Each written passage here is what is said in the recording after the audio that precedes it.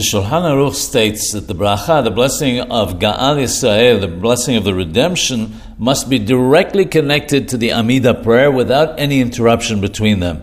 Therefore, one must not even answer Amen to the blessing of Ga'al Yisrael when one hears it said by the Hazan before starting one's silent Amidah. Insofar as replying Amen to Ga'al Yisrael is concerned, Sephardim follow the rulings of the Shulchan Aruch as written by Maran Yosef Karo alav shalom and do not answer Amen. The Ramah Zal, however, in his gloss to the Shulchan Aruch comments about the custom in Ashkenazi lands. He writes that there are those who permit answering Amen to the blessing of Ga'al Yisrael and that this is in fact the Ashkenazi custom.